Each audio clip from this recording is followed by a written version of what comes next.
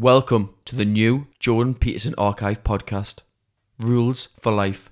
Today, Jordan covers the importance of having a best friend. Everyone has had a best friend and understands how important they can be to you. However, we have multiple best friends throughout our lifetime. So, what does that mean?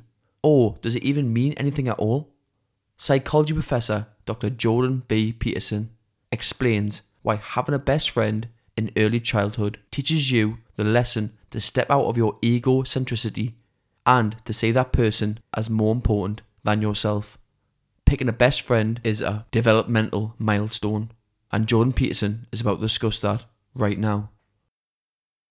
And then, of course, by the time the child is old enough to be launched out into the social world, then all the constraints that are associated with the playground are immediately placed on that child, and that's a very unforgiving landscape, right? Because the last thing a child wants, really, the last thing a child wants is not to have any friends, or even perhaps equally seriously, not to have a best friend. I read something so idiotic the other day that I couldn't believe it. So the newest prince, so Queen Elizabeth's, I guess, great-grandchild, is off to daycare in the UK. And in this daycare, they don't let the kids have best friends because that's unfair. I thought, you know, sometimes you see something that's so stupid you can't even believe it exists. And that was one of those examples, because it's been known for quite a long time that one of the developmental milestones that children attain somewhere between, say, the age of 5 and 10 is they pick a best friend. And so they, and you know, the hypothesis is, well, that's unfair to all the other children. It's like, well, first of all, you can't be the best friend to everyone, because then maybe there's 1 billion children, so each of them gets 1 second. It's like, that's just not a very deep relationship.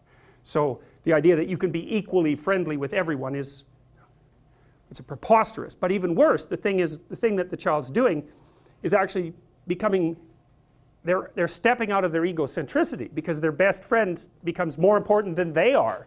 And that's a precursor for adult relationships where, you know, if you're married, well, your partner should be at least as important as you are, and the relationship should be more important. But then when you have children, it's like, they're more important than you. That's that. It's, unless there's something wrong with you, you come second and your children come first. And they're way first. They're not just a little, I mean, you're necessary, because without you, they're not going to manage. So you have to take care of yourself. But you're not number one anymore once you have kids, unless, seriously, unless you didn't learn the lessons in the playground.